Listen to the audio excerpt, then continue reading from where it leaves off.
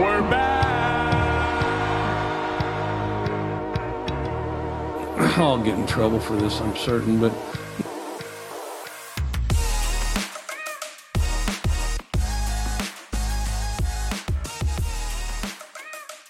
And welcome back to another episode of the Saturday 6 podcast. I am your host, AJ, here with my brother Tyler, ready to recap week 5 of the college football season. What's going on, brother? How you feeling? Feeling good. A lot of close games, a lot of interesting little nail biters to go over. I mean, it was a good weekend. It was. We had 6 good ones that we picked. One that went down on Friday, and then a couple of really close, really good games there on Saturday and Saturday night.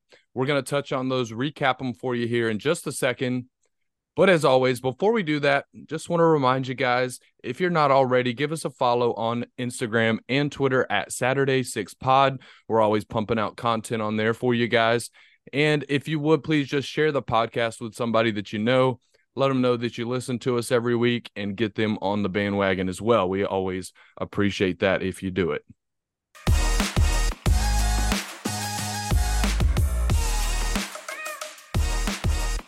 So without any more messing around, let's go ahead and get to it.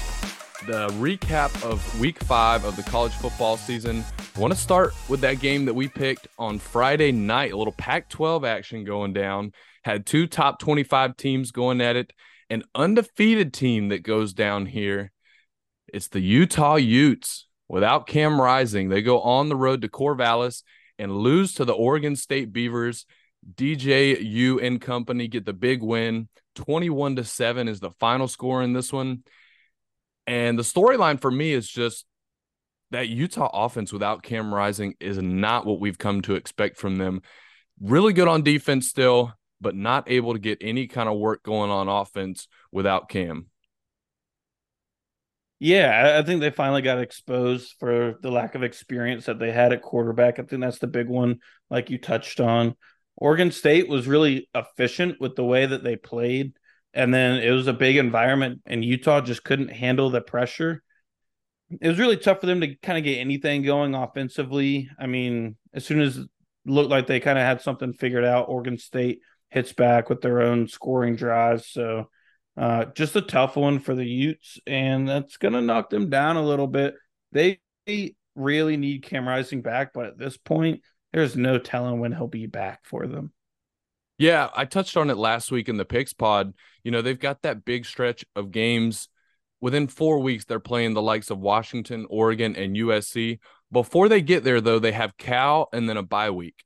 So maybe you give him 2 more weeks of rest here, you think, and then get him right for that stretch run. They're really going to need him because, like we said, the quarterbacks were not able to do anything, whether it was Nate Johnson or Blake Barnes. And then on the other side for Oregon State, like DJU didn't have his best game. Like he did just enough to kind of get them the win. No really standout performances. They were able to lean on Damian Martinez in that run game a little bit. And then their wide receiver, Silas Bolden, had 100 yards in that touchdown that kind of put it away for him there at the end. But big win for Jonathan Smith and the Oregon State Beavers as they will look to move up in the polls. They're sitting at 4-1 on the season. Are they a contender in the Pac-12? It's tough to say. I mean, the Pac-12 is so good this year, and it's something that we're not used to really seeing in the last year of this conference as we know it. There's just so many good teams that you got to run through. And Oregon State doesn't have a home next year. Like they're fighting for a conference at this point. They're the Pac-2 with Washington State. Right. I mean, there's a chance there. I'd have to look at their schedule and see who they play at home, who they play away. Sure. In the Pac-12, I mean, I don't see many teams, if any, coming out of that conference without at least one loss. Just because they're so good this year. I mean, they're just beating up on each other, you know. But yeah, they're a contender. I mean, they're doing everything right as of right now. This is a big win that certainly helps them, and they got to just use that momentum to keep going forward. Absolutely. Well, let's keep the Pac-12 vibe going. What you think? Let's stick in that conference and touch on a great game. You know, it was iffy there early if it was going to be a good one or not, but one team made a second half comeback, made it a little dicey for the other.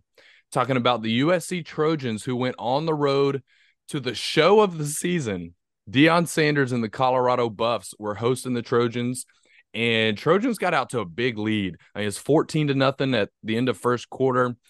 Colorado figures some things out there in the second quarter, but still it was 34-14 at half. And you're thinking, this might be a repeat performance of last week. You know, we picked Oregon to trounce them last week. You thought USC would do the same. I thought there was potential here for a backdoor cover, and that's exactly what happens as Colorado scores 27 points in the second half to just barely get within that 21 and a half. Final scores 48-41. They do cover, but another loss for the Buffaloes as they drop to 3-2. Yeah, I mean, I think we all kind of saw this USC straight up win, and I don't know if I want to consider it a comeback necessarily. It's one of those where USC just kind of let off the gas a little bit, and I think that they were trying to save a little bit for next week. They know that they have the win, and maybe they got a little bit too comfortable, and that's what let Colorado get so close at the end. But I mean, this Colorado team, there's still a lot of questions. I see them losing more games. I mean, it was an awesome start to the season. They'll certainly win a couple more, but they've got a lot to work on before, they really get to this contender tier that they want to be at. Yeah, it was one of those things where, like, if you leave any offense on the field for very long, they're going to score points against this USC defense. Like we talked about that last week going into this game. This USC defense is just not good. I mean, they just don't have the willpower. I mean, they got dudes, but it just doesn't seem like when it comes down to it that they can get a stop when they really need it. Caleb Williams is going to do his thing. He had over 400 yards and 6 touchdowns against this Colorado defense. They get a big contribution from Marshawn Lloyd, the running back, Taj Washington, the receiver. But like you said, it's just not enough for the Buffs. I think going forward, they're in good shape as far as maybe making a bowl game here, but I think that's probably the ceiling for this team. Yeah, that defense is just dog water, man. Absolute hot dog water. Um, they got the guys. I think the culture's not there. I think you have so many transfers as well. It's really hard to, have a culture and an identity to your defense. And then you just really don't have like a defensive minded head coach. And you're in the Pac 12 where defense isn't really, It's optional. yeah, it's there's not an emphasis on it like there is in like the Big Ten, the SEC, obviously. So they got a lot more to do, but I think Caleb Williams is just gonna single handedly win these games and score a ton of points. Their freshman, what's his name? Zachariah Smith. Branch. Yeah. Zachariah Branch, excuse me. He didn't play, and he's probably one of their best players, man. So Yeah. there's probably a lot more that this USC offense can do once they get him back. Yeah, they got lots of weapons. Getting him back will be huge for them. They've got big games coming up, so they're going to need to figure something out on defense to match that offense. All right, let's talk about it. Let's talk about our dogs. We're going to go to an SEC matchup here. First road test for the number 1 team in the country. The Georgia Bulldogs going to go on the road to Jordan-Hare Stadium, face off against those Auburn Tigers. Auburn coming off of a loss. They were hungry to kind of bounce back in this one, and this was another nail biter. It's 10-0 early after the first quarter. Georgia scores 10 points in the second quarter there so that it's tied at half, and the second half was more of the same, really close action. In the end, Carson Beck is able to find Brock Bowers time after time in order to get this win, but a nail biter for Coach Kirby Smart and the Georgia Bulldogs. This was a tough one. Yeah, I mean, you really don't know what you have out of this Georgia team right now. I think it's tough.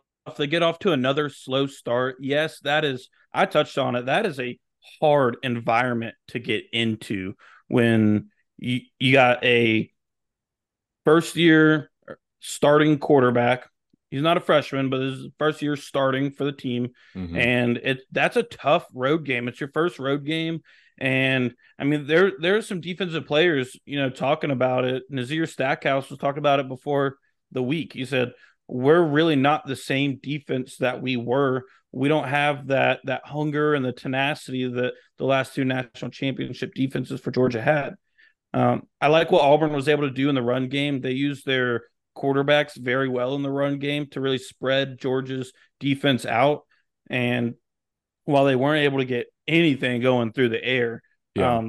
their run defense was a spark and a light for them. I think that they really need to focus on that going forward in order to be successful.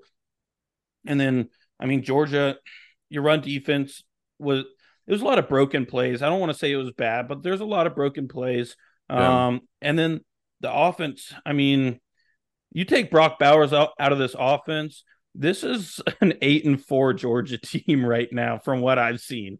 I mean, Brock Bowers is just that dude. He single handedly wins Georgia games, and that's what he did on Saturday. Yeah, I mean, the guy had 2 catches at halftime and maybe like 1 or 2 more in the third quarter. It was really the fourth quarter when they really needed to have it that they kept feeding him the ball. So, like, if you're Auburn's defense, you got to blanket that dude. I mean, if you know that that's who they're going to, you got to put 2, maybe 3 guys on him just to slow him down because he is that good. He is probably one of, if not the best players in college football at this point. I thought as a whole, Carson Beck played pretty well, 313 yards, did have a touchdown, did have an interception. I thought he played pretty well. For me, the question for this Georgia team has got to be the offensive line. Maybe both lines of scrimmage. The offensive line being able to protect Carson and being able to open up run holes for Daijun Edwards in this running back core, because Edwards ran the ball 19 times, but only 76 yards. Now, he did have 2 touchdowns, 2 tutties, but wasn't a whole lot of room for him to run. And then on the other side, that defensive line, you talked about it. Auburn was able to establish a run game here with Peyton Thorne ripping off that 60-yarder early in the first quarter. They were able to kind of get it in check as the game went on. But against these better teams, you're going to have to keep contained on the edge specifically, because it seemed like time and time again, they would kind of bottle it up in the middle and then something would get bounced or the quarterback would pull the ball and get around that edge and really pick up those hard to earn yards. So moving forward, they're going to face some tougher teams. They're going to face some teams that can run the ball, like next week against Kentucky. Ray Davis went off against Florida. They're going to have to be able to stop the run if they want to win some more games. So for me, those are the 2 question marks. Offensive line, can you get a push? Can you take some pressure off of Carson Beck by being able to run the ball, open up some lanes? And then on the defensive side, can you shut down a team's run game? Because I think the secondary for Georgia is going to get the job done every week. They've got playmakers galore back there. Malachi Starks had a pick. Tyke Smith has looked pretty good this year. Kamari Lassiter on the outside is, we're not hearing his name during broadcast, and that's always a good thing when you're a corner, because that means that you're not allowing anything to go down on your side. So if they can shut down the run for teams moving forward, I think they'll find some more success. All right, let's quickly touch on a Big 12 matchup. And I say quickly because this one was just an absolute blowout. And we thought it might be. We both were on the side of Texas here. They were favored by 16.5 points going into this game, and that was just never going to be enough. They do end up covering, beating the Kansas Jayhawks at home. 40-14 is the final score. Kansas' first loss on the season. Texas moves to 5-0, sitting in the top 3 of the AP top 25 last week. It was just a blowout. I mean, it was just Texas was able to do everything that they wanted. They get up early, 10-0.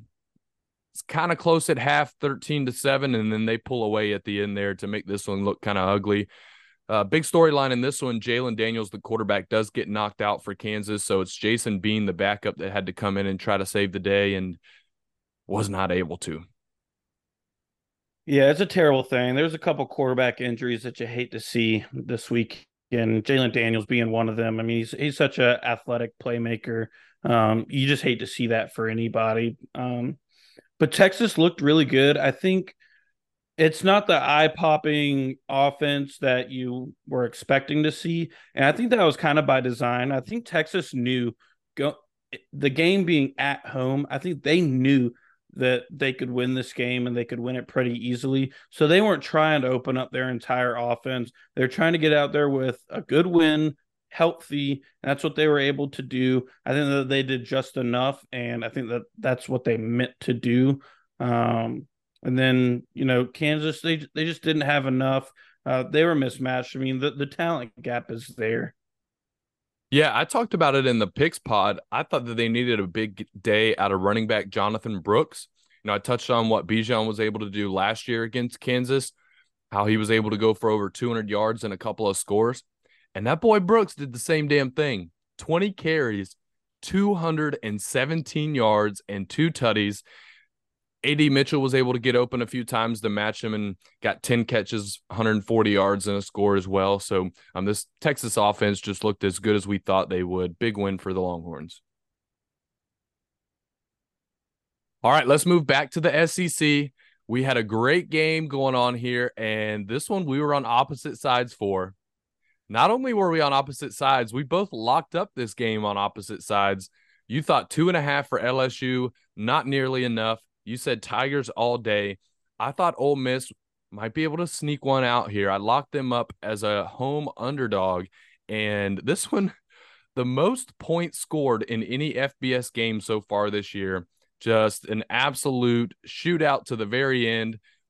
No defense to be found whatsoever on the entire field. LSU goes down 49-55. The Rebels get a big win at home to bounce back. They're sitting at 4-1 now on the season. LSU drops to 3-2. Not what I would have guessed to start the season. Ole Miss might have a chance in the SEC West now. Yeah, I mean, credit where credit is due. You were on the money with this pick. I mean, hats off to you. Obviously, I thought LSU was going to be able to play some defense. They were not. If you tell me the score, I would have told you that Ole Miss wins this game. I mean, when you're getting into a shootout with the minds of Lane Kiffin calling the plays, I mean, it's going to be a tough game for anybody. And yeah, I mean, Ole Miss, they were electric. They did exactly what they needed to on offense to be able to piece some drives together. I think LSU is just going to have a tough time outscoring opponents that are also good at scoring the ball. This defense, I mean, you're right. I gotta take my slice of humble pie here. It is not the defense we saw last year. It's not what we've been expecting out of them. They've got a lot to get better at, and I mean this game has just exposed all of that. Yeah, some of the offensive numbers from this game are just absolutely absurd. Talk about Jaden Daniels. Like it was not his fault that they didn't win this game by far. Over 400 yards passing, 4 touchdowns. The running back Diggs had 100 yards and 2 touchdowns. But then on the other side, Jackson Dart had probably one of the best games of his career. Nearly 400 yards, 4 touchdowns. Quinshon Judkins, the running back, is able to get going for 170 plus yards and a touchdown. So just absolutely video game numbers from both of these offenses. I think this is a big win for Ole Miss. Now, obviously, they've got the one loss so far, that one loss being to Alabama. So they're going to need a little bit of help, right? Like Alabama's got one loss on the season, but it's out of conference to Texas. So they're going to need Alabama to slip up here 2 more times in order to get back into this SEC West race. It's going to be tough, but if they can continue to put up points like they have. Now, look, you got to start playing some defense, Rebels. I know that's not your calling card, but if you want to get back into this race, that's what you're going to have to do. It'll be interesting to watch that team moving forward. They play some defense, and Hottie Toddy Tyler is back. Yeah. If they can play some defense, this is a very good team. Yeah. But it's a big if. That's a big ask from a Lane Kiffin team. For sure. For sure. All right, and then let's head to the nightcap, the 6th one of our Saturday 6 picks. We had a good game going down here, exactly what we expected. Number 11 versus number 17. We have the Notre Dame Fighting Irish coming off that loss against Ohio State. How would they bounce back on the road against a good Duke team that upset Clemson in week 1? We thought it might be tight, and it was. It was tied up 14-14 at the end of this game. 14-13. The Duke Blue Devils had a lead going into the final couple of minutes of this game. And then what happened? Sam Hartman leads the boys down the field, gets a touchdown at the end of this game to go up, get the 2-point conversion. It's 21-14. We both picked the Fighting Irish to cover that 5.5, and they do. Big win, big bounce back for the Fighting Irish. Yeah, this is what Notre Dame was looking for when they went out and they got a transfer quarterback like Sam Hartman. They needed that experienced quarterback that was able to go out and get a game-winning drive put together. And that's what he's able to do. Notre Dame's defense was what we thought they were. They have some really good defensive backs, and they were able to limit what Riley Leonard was able to do. But Riley Leonard, I mean, this guy gets hurt again. Another quarterback injury that kills me to see. It was a really nasty ankle injury from what I saw towards the end of the game. And this guy's so good. He was able to run the ball really well. I mean, he's a very good dual threat quarterback. Not to mention, this guy's probably a better basketball player than he is football player. But Notre Dame just able to get it done, get their season back on track after that close loss to Ohio State. Exactly what they needed. Big road win for Notre Dame. And yeah, that's the 6 picks for the week. Yeah, we did pretty good, man. I went 5-1. I was so close to pulling off the perfect week. If you remember on last week's podcast in the Pick'em Pod, I flipped last second because I wrote down Auburn to cover that 14. I flipped last second. Because he's a homer. To take my Georgia Bulldogs. I couldn't bear the thought of putting 2 Auburn graphics up there on the post. So I flipped last second. I was so close to going 6-0, man. I was right there. Yeah, just it was the homer pick that got you, but no, you did really well. I mean, 5-1 against the spread is tough to do, and you got it done. So hats off to you. That's a good week. Yeah, we're both sitting above 500 now on the season, so it's time to start following some of these picks. You know, if you're a betting man or a betting woman, it's time to start putting a little money on some of these picks we put out because we're doing pretty good, damn good against the spread. We'll be back in a couple of days to talk about week 6. Got a bunch of good games on deck. Can't wait to talk about those with you guys. And that's about it. Anything else? That's all. Give us a follow on all the social media, and we'll be back on Thursday with another 5 games, 6 games. Yes, sir. Yes, sir. We'll do it. For my brother Tyler, I am AJ, and this was another episode of the Saturday 6 podcast. See you guys again soon.